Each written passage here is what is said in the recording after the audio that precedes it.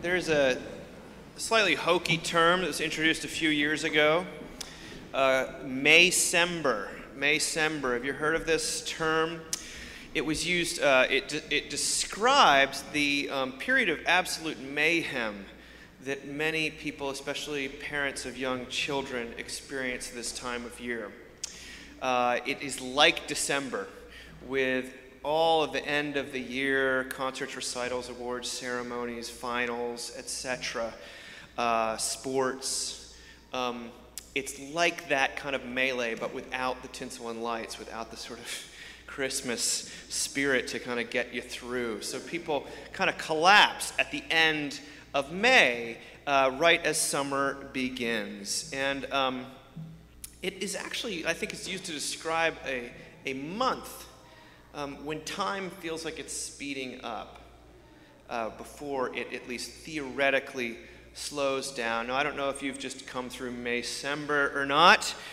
I certainly have, but I know that you live in modernity. Modernity is an academic term to describe our era, and it is defined by one German sociologist. Modernity is defined as the constant process of speeding things up. The constant process of speeding things up. Acceleration lies at the heart of modernity. Now, okay, before you roll your eyes too hard at me, what am I talking about? Well, there's technological acceleration. Every day we have headlines about artificial intelligence and the ways in which it will speed things up, and the way that it is speeding things up without us even knowing it. And it's kind of frightening, to be honest. I try to turn away as much as I can. But there's also just the constant, influx of new devices. Have you ever come across a drawer full of old cords? You know what I'm talking about? There's nothing sadder than a drawer full of old cords that you're hanging on for God only knows what reason. You've never used them, you never will, but they're there in case you need them, I guess. This is technological acceleration made sort of into a reminder, but think about email. It was designed in order to correspond with people much quicker and theoretically to save you time. That the opposite has happened. The quicker you can get a response from someone has become the injunction that you must receive a response that much quicker. What is designed to save time actually robs you of it. Life is accelerating. What about cultural acceleration? I watched a couple episodes of The Twilight Zone with my son the other day, and I'm not talking about the 80s version, I'm talking about the 50s black and white Rod Serling version, and it's an amazing show. But what was his primary comment? Dad, it's so slow. Why is it so slow? We went and saw Spider-Man Across the Universe, and let me tell you, that is lickety-split.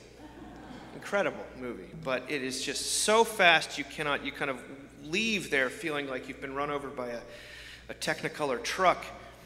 But the pace is what's slower. But it's not just cultural, it's like social change, that seems to accelerate.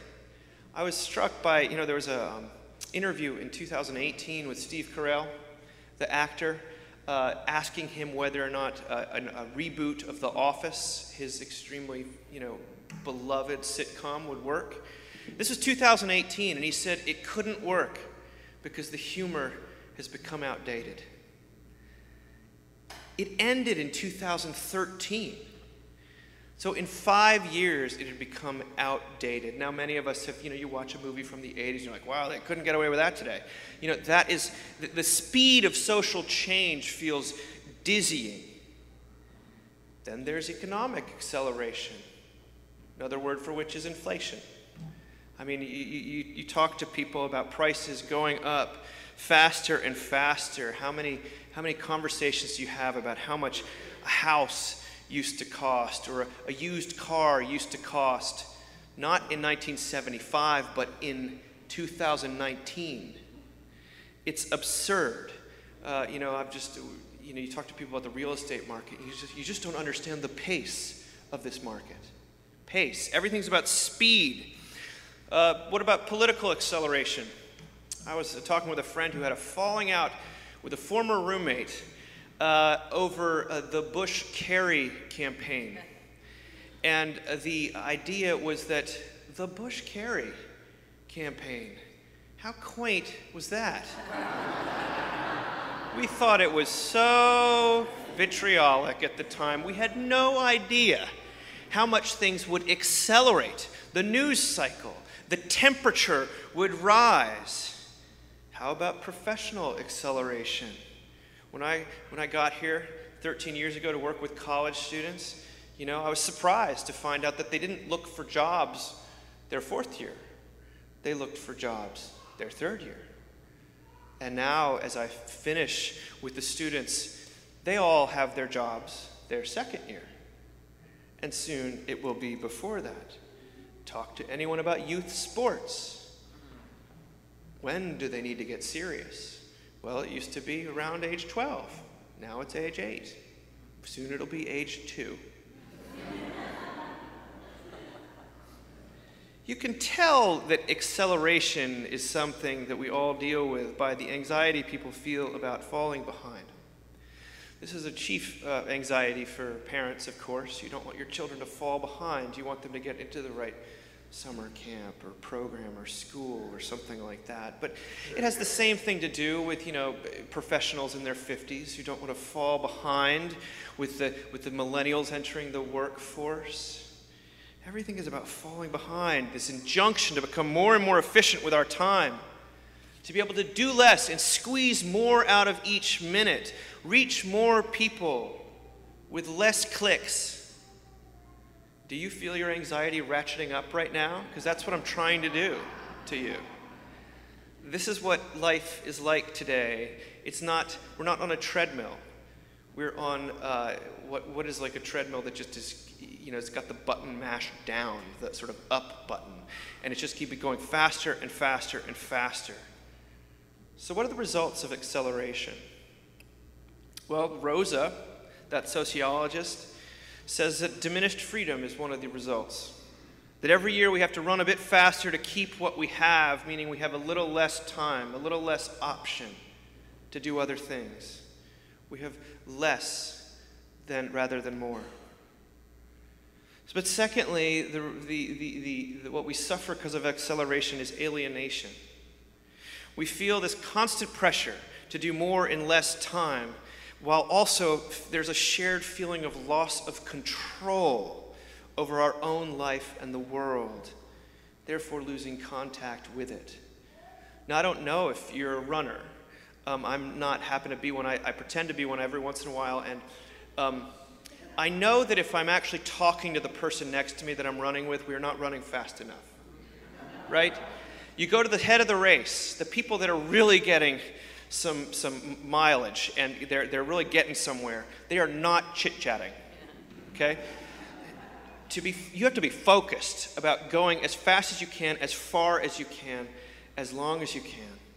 And you're not going to be talking and making connections and enjoying relationships while that's happening. It just is antithetical. So there's alienation. But there's also depression. I think if you talk to most people, no matter what their life is like, they will articulate some version of the feeling that they're being left behind, or the fear of being left behind. To look at the summer, or look at the fall, or look at the next year, the next political cycle, or the next economic cycle, and think, I know what I have to do to keep up. But the very idea of pouring out all that energy makes me tired, right? This is what I know what I should do. I know what I have to do if I want to keep up with the Joneses. But I just don't got it in me this year. I lost a parent, or I've got some drag on me in some way. My child is suffering, and I just don't have the energy. Now, that sort of fatigue is usually correlated to depression. Now, you and I were on the edge of summer, which, as Sam pointed out so beautifully, is supposed to be a season of rest and recreation, and I hope it is for you.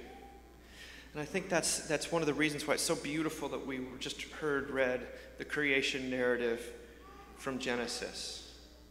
Now remember, when you read the creation narrative in the Bible Bible's not interested in answering the how or the what, okay? That's for science. What the Bible is interested in is answering the who and the why. The who and the why. So let's talk about the who. I think there is something to this who that addresses us in the midst of acceleration.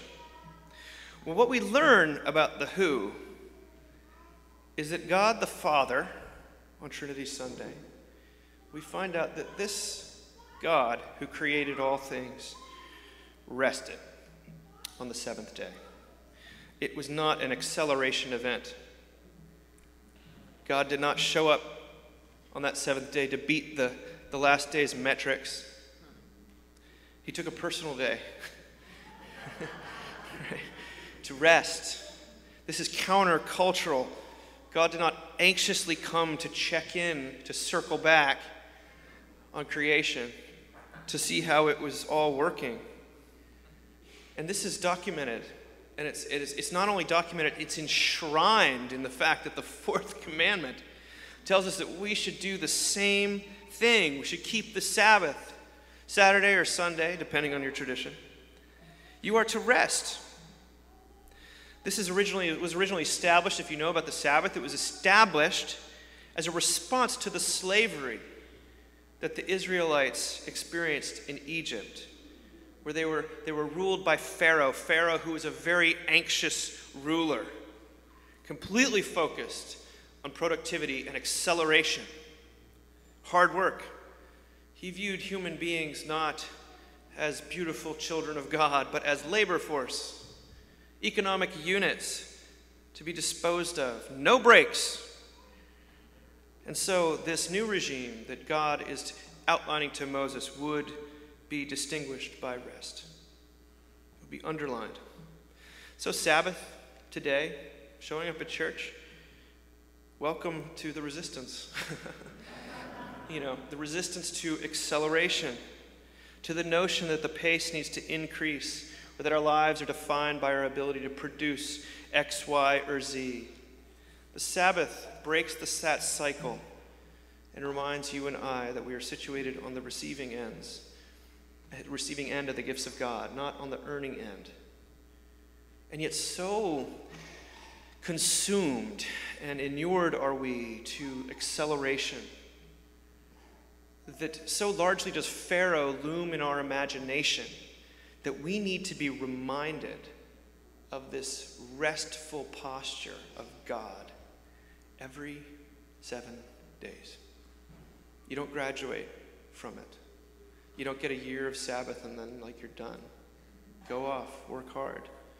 No, church is designed not to be fast-paced, but to be slow, full of silence and ritual.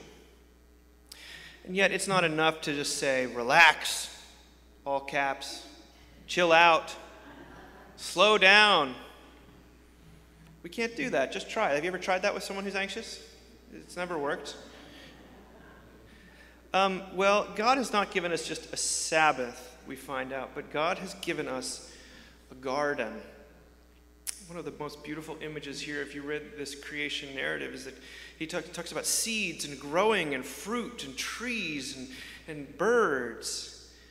What is a garden but the most beautiful anti-acceleration technology, deceleration technology known to man?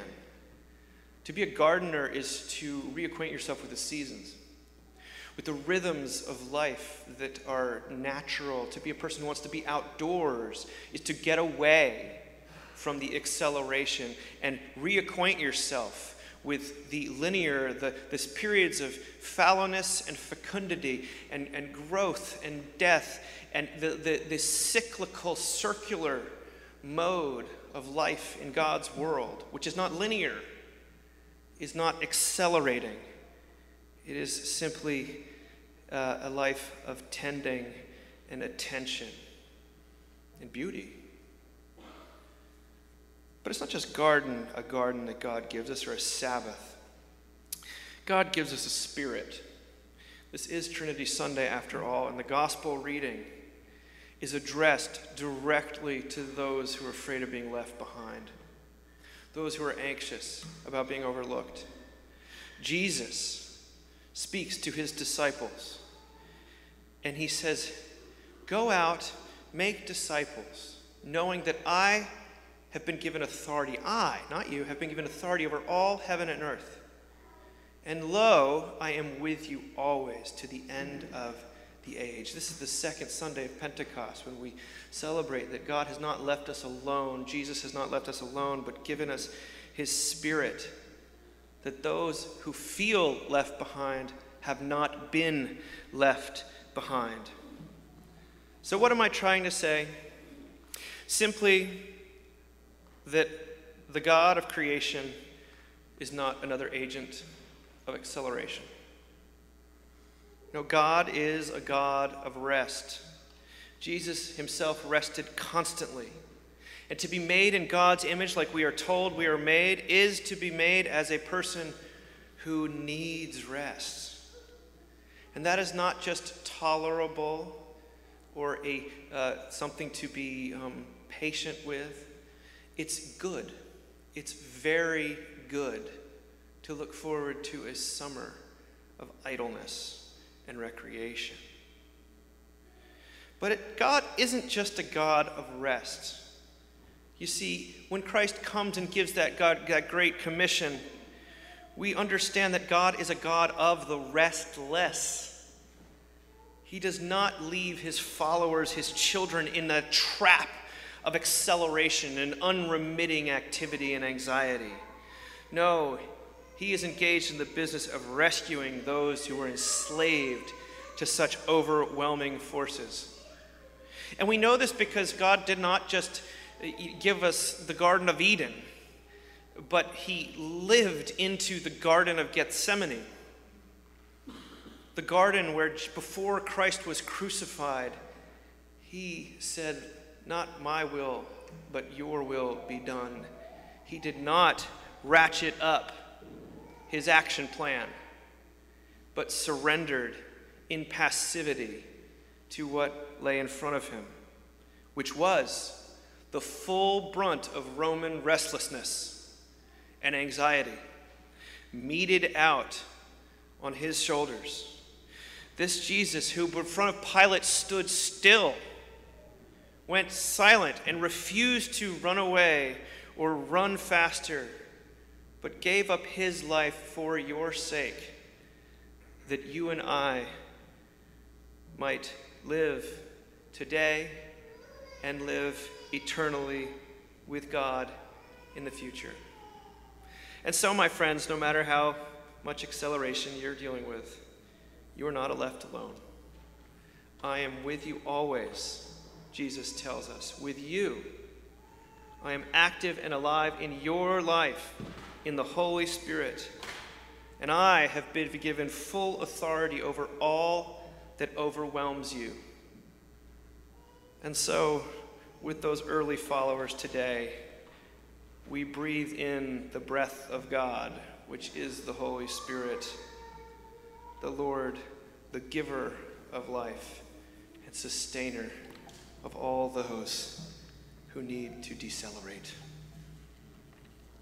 Amen.